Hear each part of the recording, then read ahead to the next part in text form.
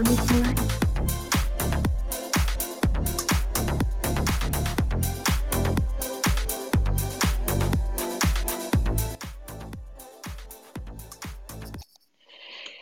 matin, officiellement.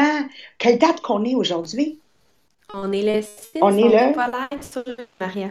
c'est le premier lundi du nouvel an. C'est ça?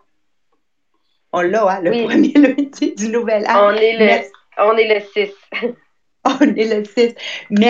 Merci d'être avec nous. Notre mission en 2020, elle est claire de bâtir une communauté qui nivelle vers le haut, des gens qui se réunissent pour parler que de choses positives et qui font que l'avenir de 2020 soit un des plus prospères. J'ai Linda Lépine, Marie-Pierre, qui nous a écrit quelque chose par rapport à le podcast Les Millionnaires des Diamants. Oui! Dans le fond, Linda, elle nous a écrit que juste le fait de nous écouter, ben, ça fait que ses conversations, ils changent. Puis là, que depuis, elle s'est rendue compte qu'en jasant avec ses amis, que là, elle avait un de ses amis qui rêvait plus. Puis là, d'un coup, elle s'est rendue compte elle avait recommencé à rêver, mais que c'était pas nécessairement tout son entourage. Fait qu'elle dit un merci pour le podcast parce que ça l'a aidé justement à ce que sa vision puis ses discussions changent. Fait que oui, le fait de niveler vers le haut avec du monde qui veulent plus de la vie, ben ça fait que ça change aussi notre entourage après ça. Merci Linda Lépine. Merci Sylvie d'être avec nous. D'ailleurs, Sylvie, elle avait appelé la semaine passée le mardi. Donc, demain, c'est mardi. Appelez pour des questions. On va être là pour vous répondre. On n'est pas des médecins, là, on n'est pas des psychologues, on n'est pas des psychiatres. Mais il y a une chose, c'est sûr et certain qu'on a, c'est 36 ans d'expérience ensemble, jumelés avec moi-même, Sabrina, Jean-Philippe et Marie-Pierre, qu'on peut tout simplement vous amener une façon de voir la situation différemment.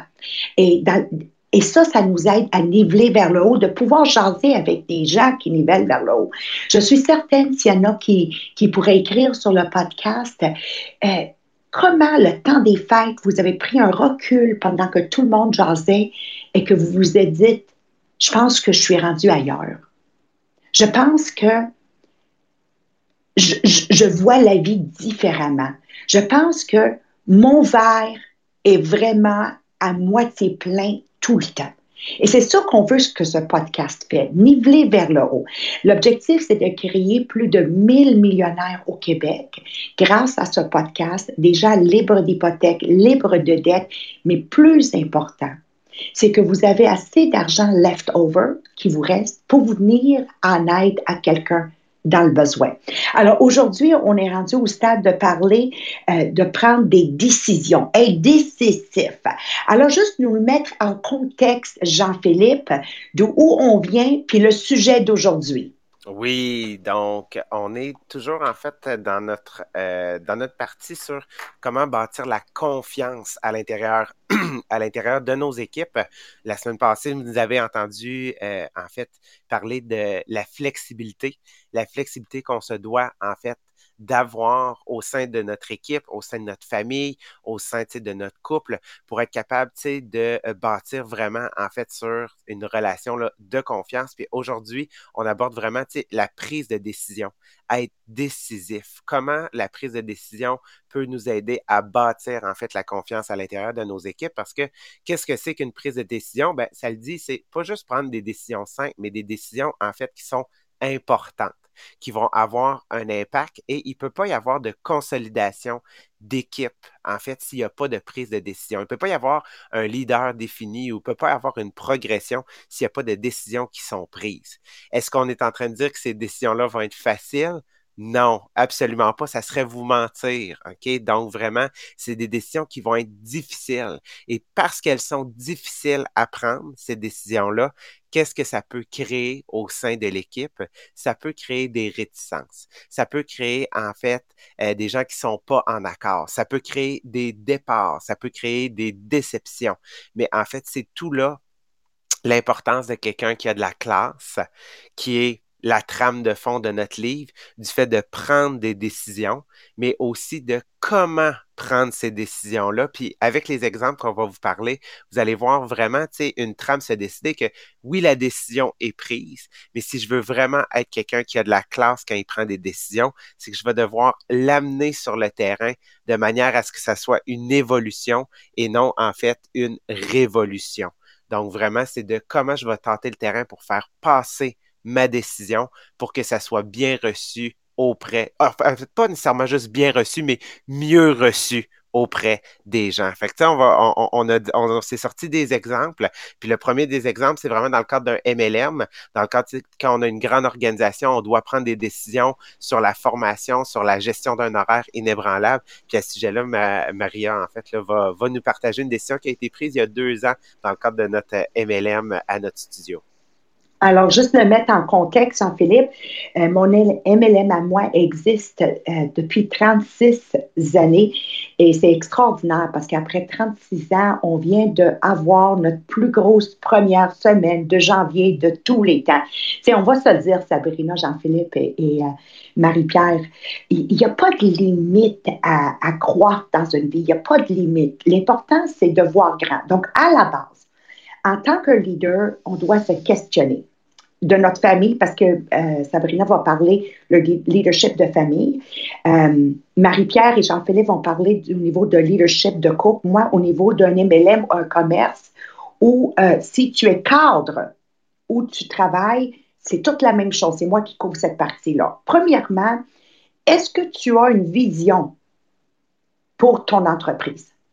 Okay? Parce qu'il y a une certaine base ici qu'il faut comprendre que si vous devez prendre une décision, les gens vont regarder avant tout votre crédibilité. OK? Alors, dans mon cadre à moi, oui, j'ai une vision pour mon MLM. Les gens veulent savoir, est-ce que tu as une mission pour ton MLM? T'sais, est-ce que tu es une personne qui a une mission? Souvent, le monde font ils ont des compagnies, ils ont des MLM, ils ont des entreprises. Il n'y a pas de vision, il n'y a pas de mission. Donc, ça, c'est les deux choses de base. Parce que quand je prends une décision, il faut que ça soit congruent avec la vision et la mission. Comme notre podcast, ma vision, elle est claire. Créer 1000 millionnaires. Donc, tout ce que je veux discuter, ce sont les habiletés, les character traits, les traits de caractère qu'il faut que tu développes et le code d'éthique de travail qu'il faut que tu développes pour devenir un millionnaire. Et la manière que tu dois penser pour devenir un millionnaire. Donc, tout ce que je vais faire sur ce podcast est congruent, vous voyez? Et ma mission, elle est claire. Donc, dès que j'ai des gens qui nivellent vers le bas, je sais que je vais m'en débarrasser parce que moi, ma mission est de créer une entreprise, un podcast de gens qui nivellent vers le haut, right? Donc, ça, c'est clair. Donc, quand je viens à prendre des décisions, j'ai l'écoute de mon audience. Donc, ça, c'est à la base parce que des fois, les gens vont écouter un podcast, puis là, ils sautent, puis ils vont commencer à prendre des décisions, puis je vais faire wow, wow, wow, wow, wow, wow, wow, wow, wow. OK? La personne qui doit prendre des décisions doit être une personne qui a le respect de son leadership. C'est beau? Alors, dans mon MLM à moi, je sais, j'ai le respect de mon leadership parce que ma vision est claire, ma mission elle est claire et je mène par l'exemple. Quand je demande à quelqu'un de faire quelque chose, moi, je le fais en double. Donc, quand je vais arriver avec une proposition, je sais que ce n'est pas une révolution, c'est une évolution. Je vais commencer avec les gens d'influence. Donc, dans notre MLM à nous, on voulait créer une deuxième réunion parce que nos réunions du lundi soir dépassaient le cap du 200 personnes présentes et c'était devenu pas confortable quand les gens venaient parce qu'il n'y avait comme pas d'espace pour circuler. Donc, je commence, moi, en tant que leader, pour voir si j'étais pour diviser ça en 2 réunions, qui seraient mes leaders qui accepteraient d'être switchés au dimanche soir. Donc, je suis allée avant tout dans ma tête. Est-ce que c'est congruent avec ma vision et ma mission de splitter ça en 2? Absolument. Deuxième chose que je me suis dit, qui sont les gens qui, en les déménageant au lundi, pourraient accepté plus facilement. Donc, je suis allée avec les gens qui déjà faisaient leur réunion d'équipe le dimanche soir. Et ensuite, dans ce dimanche soir, qui étaient les personnes d'influence? Donc, dans notre cas, nous, c'était Sabrina qui est sur le podcast, c'était Sylvain Lalonde, Stéphanie Talbot, et la liste continue. Et une fois que j'ai gagné ces leaders-là, ensuite, on a fait l'annoncement qu'à partir de telle date, on serait divisé en deux. Et c'est la plus belle décision de tous les temps. Je pourrais sincèrement vous dire qu'aujourd'hui, on est rendu aussi rempli le lundi que le dimanche et je m'attends à la fin 2020 de splitter ça en trois. Alors, imaginez-vous, en tant que position de leadership, d'être décisif, take a decisive decision, en étant congruent avec la vision et la mission et avec l'acceptation de les leaders à qui ça affecterait le plus, que ça peut amener à un nouveau succès. Et la preuve, c'est qu'on vient de vivre le plus grand janvier de tous les temps cette première semaine.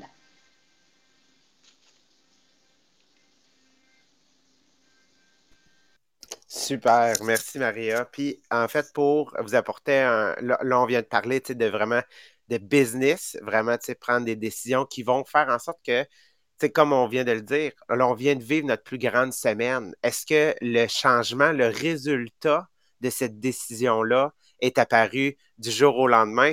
Non, clairement pas. Tu sais, ce que Maria vous a pas dit, c'est que dans les premières semaines, les premiers mois qui ont suivi ce changement-là, on le sait, le changement fait mal. Le changement, c'est quelque chose que les gens veulent du changement, mais veulent pas du changement, veulent pas vivre, en fait, les conséquences du changement. Puis il y a eu une diminution drastique le dimanche au début. Il y avait pratiquement peu de gens.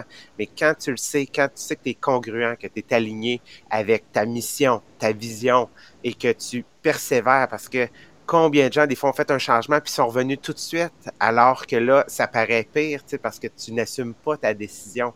Mais quand tu le sais que avec l'expérience et c'est l'effet d'être congruent, d'avoir analysé, d'avoir tenté le terrain, ça t'a mené à aujourd'hui dire ça, ben là, tu sais clairement que tu as pris la bonne décision à l'époque. Merci. Mais aussi, si je veux ajouter, Je veux juste dire, avant qu'on avance dans le podcast, s'il vous plaît, si vous aimez partager, on fait tirer un billet pour le 18 avril d'une valeur de 100 pour tous les gens qui ont partagé. Donc, une chance de mériter un billet gratuit pour le 18 avril avec chaque partage. Alors, si vous aimez, s'il vous plaît, partagez le podcast. On est rendu quatrième. On est le quatrième du numéro un. C'est bon, hein? Des podcasts du Podbeam et notre objectif, c'est d'être le podcast le plus écouté à 8h30 tous les matins du lundi au vendredi. Excuse, il fallait juste que je fasse la publicité. Vas-y, Marie-Pierre. en fait, je voulais ajouter que quand tu as pris cette décision-là, Maria, ça faisait quand même déjà 1 an qu'elle-même, avec son équipe personnelle, elle avait commencé à faire des réunions le dimanche. Puis pendant cette année-là qu'elle l'avait faite, si je me trompe pas, tu avais nommé, je pense, 3 ou 4 directrices. Tu avais vraiment montré que oui, ça marchait cette journée-là avant de le proposer. Fait que, en plus de leur proposer quelque chose que tu savais qui pourrait marcher pour eux, ben, tu avais comme toutes les munitions, les bons arguments en plus pour leur dire que ça pouvait même les aider dans leur business. Yes, super. On s'en va en fait dans un autre sphère. Donc, on va aller plus au niveau de la famille, on va aller plus au niveau du couple, au niveau des enfants. Parce que oui, des fois, on s'en aperçoit pas, mais en tant que parent, on a des grandes décisions à prendre, surtout quand ça peut impliquer un déménagement. On le voit peut-être pas, ça n'a pas juste un impact au niveau de dire oui, il va falloir genre trimballer tous ces beaux meubles-là dans cette nouvelle maison, mais c'est qu'est-ce que, en fait, les enfants, quand ils sont à un âge de comprendre leur environnement, quel impact ça peut avoir sur eux.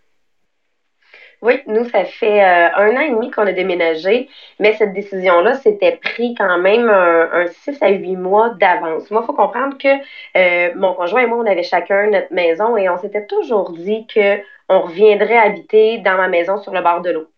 Fait que on s'était dit, mais on n'avait jamais mis de date. Jusqu'au jour où j'ai fait ma fin en tête, nous, dans le cadre du MLM, quand on arrive à la fin de l'année, on écrit tout le temps de qu'est-ce qu'on se voit pour l'année précédente, qu'est-ce qu'on a accompli. Et que là, moi, j'ai réalisé, moi, ça fait des années que j'essaie d'aider ma sœur qui a des enfants autistes. puis qu'on trouvait qu'on n'était pas encore capable de l'aider assez à notre goût. Puis je me suis dit, son garçon rentre à l'école, notre façon de l'aider, c'est d'être son support pour l'école. C'est d'être là avant que son garçon parte, c'est d'être là à son retour, c'est d'être là pour les devoirs, comme elle, son horaire de travail ne le permet pas. Mais ça, être là, voulait dire déménager. Voulait dire s'en aller habiter en face de chez ma sœur, dans ce qui est notre chalet. Fait que moi, cette décision-là s'est prise dans ma tête la journée où je l'ai écrit, où je me suis vu le changement que ça pouvait apporter. Mais là, maintenant, reste à créer le team ou à venir l'apporter au couple, à l'apporter à mon conjoint pour que ça devienne une décision commune, que ce soit pas juste moi qui fasse déménager toute la famille, mais que ça devienne une décision commune de voir qu'est-ce que ça pouvait apporter à chacun. C'est sûr que quand on apporte quelque chose comme ça, il faut qu'on assume 100% aussi. Il ne faut pas qu'on soit là à hésiter. Ouais, penses-tu que ça pourrait être une bonne idée? Il faut vraiment d'être là et d'avoir chacun des points. Donc, moi, mon conjoint qui écrit des livres, ben, pour son horaire de travail, ça ne changeait rien parce qu'il écrit d'une maison ou de l'autre. Il était capable de faire le suivi. Il est au retour à la maison quand les enfants reviennent de l'école. D'être un retour un ou l'autre, ça ne changeait rien. Mais mon conjoint aime beaucoup la pêche. Et là, on est sur le bord de l'eau. Donc, ça lui permet que durant toute la saison de la pêche, à tous les jours, s'il veut, il peut aller pêcher. Parce qu'il ne faisait pas l'heure et demie de route pour venir pêcher au chalet. Donc, ça fait partie d'un des points pour lui. C'est sûr qu'après ça, mon conjoint, lui aussi, voulait aider ma soeur. Fait que de voir qu'on avait maintenant la façon d'aider, je pense que c'est ça qui l'a le plus encouragé à déménager. Et sa fille partait au cégep, on était déjà regardé pour un appartement. Et là, ça amenait le fait qu'on n'avait plus besoin de lui trouver un appartement. On lui laissait l'autre maison en même temps. Et là, encore une fois, il faut que j'apporte la situation à ma soeur. Parce que je ne peux pas aller m'imposer et dire, bon, ben on déménage, puis on va s'occuper de ton monde, sans lui amener aussi cette proposition-là. Donc, ça avait été comme une discussion qu'on avait faite dans le temps des fêtes. Je disais, ben moi, je t'offre un cadeau de Noël, à toi de voir si tu décides de le prendre. Mais le cadeau de Noël que je t'offre, c'est qu'on déménage et qu'on vienne s'occuper, te donner un coup de main dans la semaine avec les enfants, comme ton chum part à la semaine. C'est sûr qu'elle a sauté sur le cadeau de Noël. Je vous dirais que pour elle, ça a été vraiment... Elle me dit que ça a été mon plus beau cadeau de Noël à vie. Puis après ça, ben, restait à l'annoncer aux enfants. Parce que c'est mon garçon là-dedans qui, lui, perdait ses amis. Qui, lui... Parce que ma fille est encore très jeune, mais mon garçon, il est en 2e année à ce moment-là. La chance qu'on avait, c'était qu'il devait changer d'école de toute façon parce que nous, après la 2e année, il changeait. Fait qu'on lui a présenté, tu vas vivre un changement d'école, mais pas dans la même. Tu vas passer du temps avec la famille, tu vas passer du temps avec les cousins. Mais c'est sûr que cette décision-là, nous, on lui a annoncé, ça faisait déjà 2 mois qu'on avait décidé de déménager, mais on lui a annoncé pour lui montrer de façon graduelle tout ce que ça allait lui apporter. Est-ce que ça a amené des réticences? C'est sûr. Est-ce qu'il a manifesté des peurs? C'est sûr. Mais nous, notre objectif était clair, la décision était prise et c'était de venir aider le plus possible à ce qu'il y ait le moins d'impact possible pour lui suite au déménagement, puis de l'aider dans la transition par la suite. Fait que c'est là qu'une fois que la transition arrive, même chose que quand on avait changé pour les réunions d'équipe, les premières semaines étaient difficiles. Ben, on a vécu la même chose avec le déménagement. Les premières semaines à l'école ont été difficiles, mais aujourd'hui, ben, il adore sa nouvelle école. Il s'est fait des nouveaux amis. Il garde contact avec les anciens. On le voyage pour aller voir ses anciens amis. Mais il y a comme le meilleur des deux mondes qui est apparu. Ouais. Fait que, tu sais, on voit vraiment, tu sais, comment il y a une partie, tu sais, de gestion des émotions aussi à travers ça dans la prise de décision parce que c'est ça qui va ressortir. Tu sais, on en a déjà couvert plusieurs, tu sais, la colère, toutes ces choses-là, c'est toutes des choses qui peuvent sortir. Fait qu'on voit, tu sais, vraiment là, le lien qui est en train de s'établir en tous les différents éléments qu'on aborde depuis le début dans notre podcast. Puis, on va s'en aller, tu sais, du côté plus personnel, plus en fait au niveau du couple, qui est en fait la prise de décision de changer d'emploi, de faire un saut dans le vide qu'on appelle, puis c'est ce que Marie-Pierre et moi, on a vécu, en fait. Je pense quand même de manière différente, tu sais, à ces niveaux-là. Fait que Marie-Pierre, je vais te laisser la parole pour nous partager, toi, ton expérience. Effectivement, c'était quand même assez différent parce que moi, j'étais quand même étudiante à ce moment-là. Fait que, tu sais, contrairement, mettons, à toi qui étais déjà employée avec de quoi tu avais étudié, moi, j'étais encore étudiante à ce moment-là. Puis, pour vous donner une idée, tu sais, mettons, avec mon couple, avec mon chum, biologiste, ça faisait déjà 10 ans qu'il travaillait pour le même travail. Parce que lui, pour vous donner une idée, parce qu'on a étudié dans la même chose, en biologie, mais à 10 ans d'intervalle, c'est vraiment pas la même réalité. Fait que lui, il terminait son bac, puis il était déjà engagé parce qu'il manquait tellement de monde qu'il engageait avant même que tu aies terminé tes examens. Il savait pas si tu avais passé tous tes cours, mais déjà, il était engagé.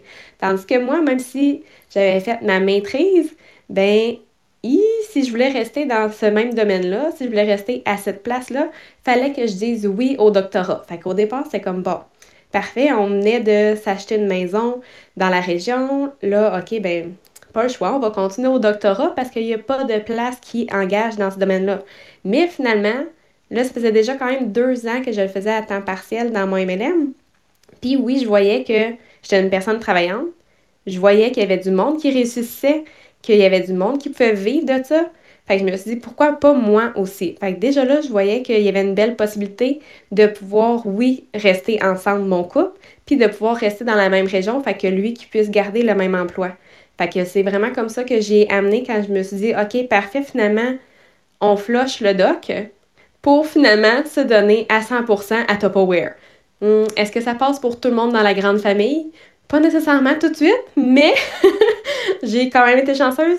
Tout le monde dans ma famille, moi, nivelle beaucoup vers le haut, fait qu'ils m'ont tous vraiment encouragée. Mais avec mon chum, ça a été vraiment de l'amener sur le côté qu'on va pouvoir rester dans la même région, il peut garder son emploi, puis que moi, ça me permet de pouvoir aussi voyager, aller voir ma famille qui est à l'extérieur, puis pouvoir être ici quand c'est nécessaire, puis pouvoir, tu sais, me promener. Fait que c'était vraiment la meilleure option. Puis lui aussi, tu sais, je l'amenais souvent au studio, fait qu'il il avait quand même le temps aussi de côtoyer d'autres personnes qui réussissaient dans le domaine. Fait qu'il voyait que c'était une possibilité, que je me jetais pas dans le vide sans avoir personne autour de moi pour me guider là-dedans. Oui. Fait que ça a vraiment été lui pour lui, de créer ses bases solides pour qu'il puisse croire en toi, de, de ta prise de décision, de voir cet entourage-là. Cet entourage-là, tu viens d'une famille qui est bien entourée, qui nivelle vers le haut, qui t'aide, qui t'appuie. Fait que ça, effectivement, ça devient une base sécure pour lui. Alors que moi, dans mon contexte, un peu différent, euh, moi, en fait, mon conjoint est dans le domaine de la restauration. Il est chef cuisinier au Château Frontenac. Donc, mon conjoint, en fait, pour un cuisinier, en fait, fait quand même un revenu de près de 80 000 et plus par année. Ce qui est, si vous essayez de trouver ça dans un restaurant quelque part, bonne chance. OK? Donc, vraiment, il y a cette chance-là d'avoir vraiment un bel emploi. Il est installé là quand même depuis, ça fait 11 ans qu'on est ensemble. Mon conjoint est là depuis 12-13 ans quand même là au château. Et en fait, moi, quand on s'est rencontrés, j'étais aussi un étudiant. Puis en fait, moi, j'ai terminé mon baccalauréat en enseignement au secondaire. Donc, tu sais, un enseignant au plus haut de ses échelons termine à près de 85 000 environ. Puis moi, j'avais vraiment comme ambition, j'ai toujours été comme ça, une personne ambitieuse. Je voulais devenir un directeur général, en fait, d'une école. Fait que, tu sais, je pouvais m'attendre à peut-être aller quand même jusqu'à 120 000. J'étais quelqu'un d'ambitieux. Fait que, tu sais, mon chum, c'est ça qu'il y a comme attente de moi, j'ai ce type de revenu-là, je vais avoir ce type de revenu-là. Donc, on s'entend. On génère pour un couple qui n'a pas d'enfant, qui a un chien saucisse, près quand même de 200 000 de revenus. On s'entend que par rapport à bien d'autres personnes qui peuvent avoir les mêmes emplois, mais qui ont des enfants, ça ne génère pas le même type de flow de vie, naturellement. Donc, c'est ça à quoi mon chum s'attend. Et moi, entre-temps, parce que en enseignement, comme Marie-Pierre l'a dit, moi, je suis arrivé à la même période qu'il n'y avait pas de job. Il n'y en avait pas, il y avait des listes d'attente à la commission scolaire de la baie James pour enseigner l'histoire et la géographie. Mais qu'est-ce qui a fait en sorte qu'à un moment donné, on a pris la décision, oui, j'aimais en fait, moi, mon MLM, que j'ai choisi Tupperware moi aussi comme Marie-Pierre, mais j'aimais l'environnement positif.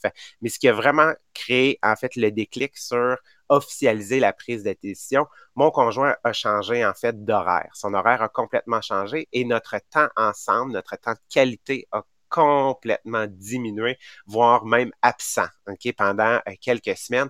Et c'est là, en fait, que à un moment donné, j'ai comme fait, OK, tu sais, on le voit jouer en ce moment, on est plus fâchés l'un que l'autre, on se parle moins, on est plus abrupt, on passe moins de temps de qualité, on se chicane plus souvent. Fait que, tu sais, tous ces arguments-là, OK, faisaient en sorte que ça devenait, tu sais, moi, de mon côté, ce qu'on voyait, c'était la flexibilité d'horaire, le fait que je pouvais adapter mon horaire, gérer mon horaire en fonction de la sienne. Puis une des choses qu'on adore, ça a vraiment été le point des voyages.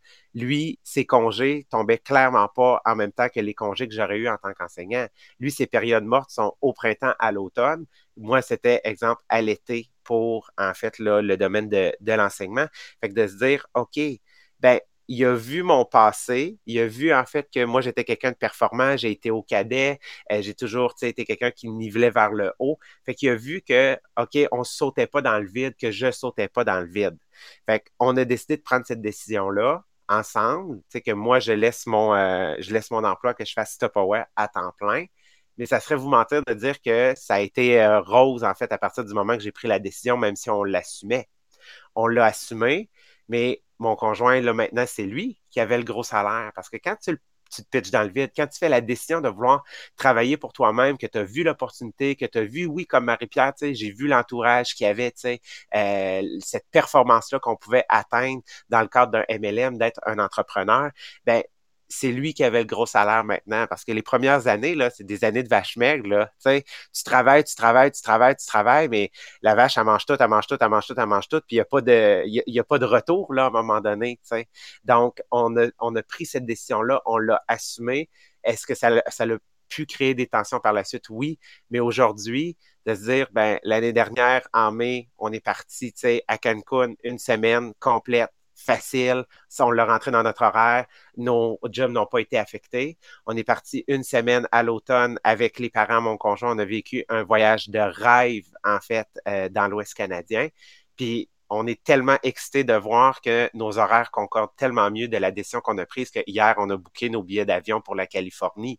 Fait que, tu sais, on était excités de dire que ben, c'est cette décision-là qui n'a pas été facile à prendre, mais qui nous a amenés à ce niveau-là. Bravo, Jean-Philippe, bravo. Moi, je veux juste encore rappeler tous les jeunes. Hein? Moi, j'ai 56 ans, donc je vais rappeler à tous les jeunes qui écoutent sur ce podcast. J'ai 56 et 36 ans dans un MLM. J'ai commencé à l'âge de 18 ans. Écoutez-moi bien, les jeunes, incluant toi, Marie-Pierre, Jean-Philippe et Sabrina. Quand on veut plus dans la vie, quand on veut être millionnaire, il faut comprendre, il faut se comporter de la même façon.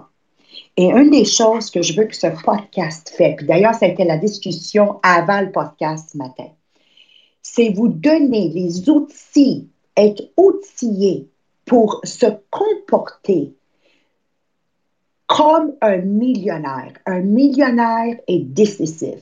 Un millionnaire a de la flexibilité. Un millionnaire a un code d'éthique de travail. Un millionnaire sait que les 2 premières années qu'on commence, quel que ce soit, ce sont des années de comment t'appeler ça, Jean-Philippe, vache maigre ou je sais pas quoi.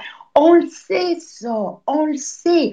Puis attention, là, en tant que multimillionnaire, je peux vous dire que même quand un moment donné, ça roule, tu peux encore une fois tomber parce qu'il y a des changements climatiques, hein, comme on a parlé dernièrement, les dinosaures continuent à faire la même chose puis ont été pareils, extinct or whatever.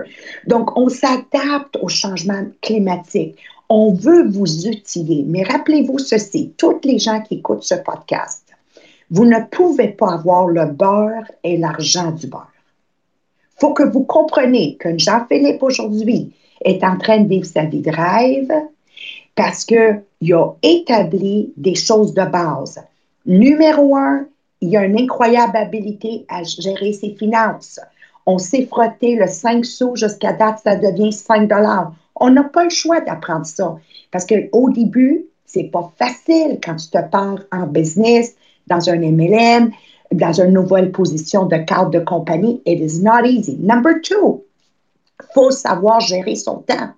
C'est pas donné à tout le monde d'être capable d'être efficace dans une journée. Donc, la gestion du temps, c'est des choses qu'on va couvrir éventuellement.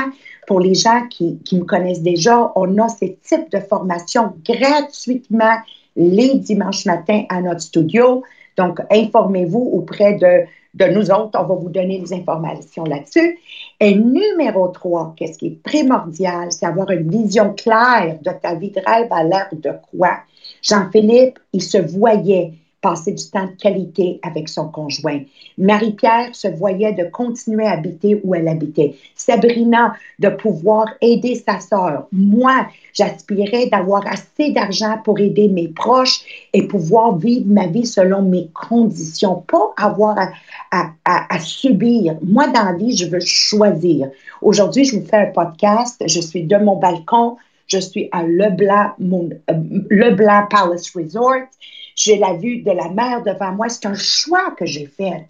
J'aurais pu me payer un beau voyage à 800$, tout inclus à quelque part. Non, non, non, non, non. Je choisis et je ne subis pas. Mais pour ça, mes amours, il faut comprendre qu'on ne peut pas se comporter comme 90% des gens. Il faut sortir de la masse. Alors, il faut qu'on sorte de la masse. Mon père me disait toujours, Maria, il faut que tu fasses un choix. Est-ce que tu veux être un mouton ou est-ce que tu veux être un berger? Moi, j'ai choisi d'être un berger. Donc, ça me demande de prendre des décisions.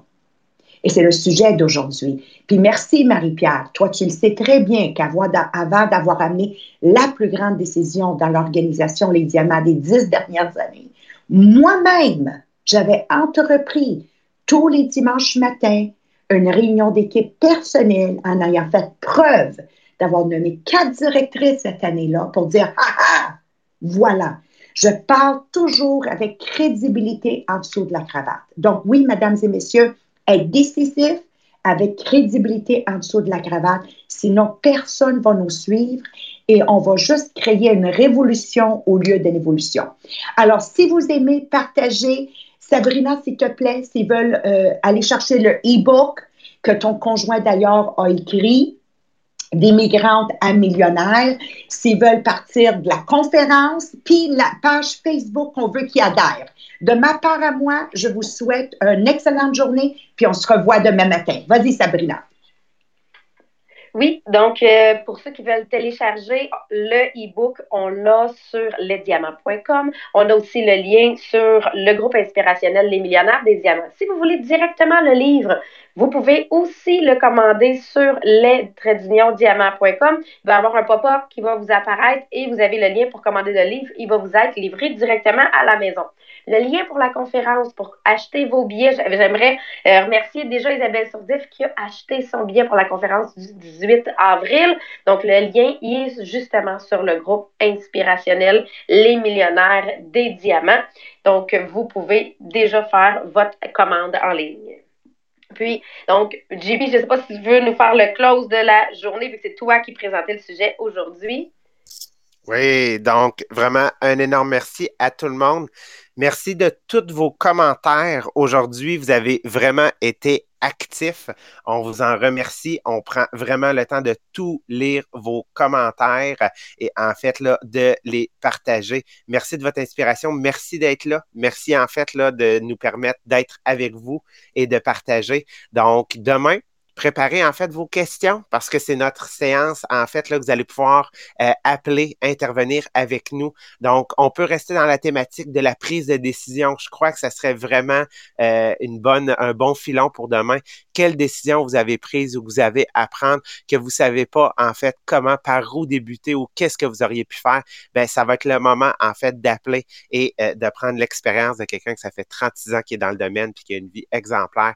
Donc, c'est en fait là notre podcast de demain. Donc, sur ce, on vous souhaite une belle fin de journée.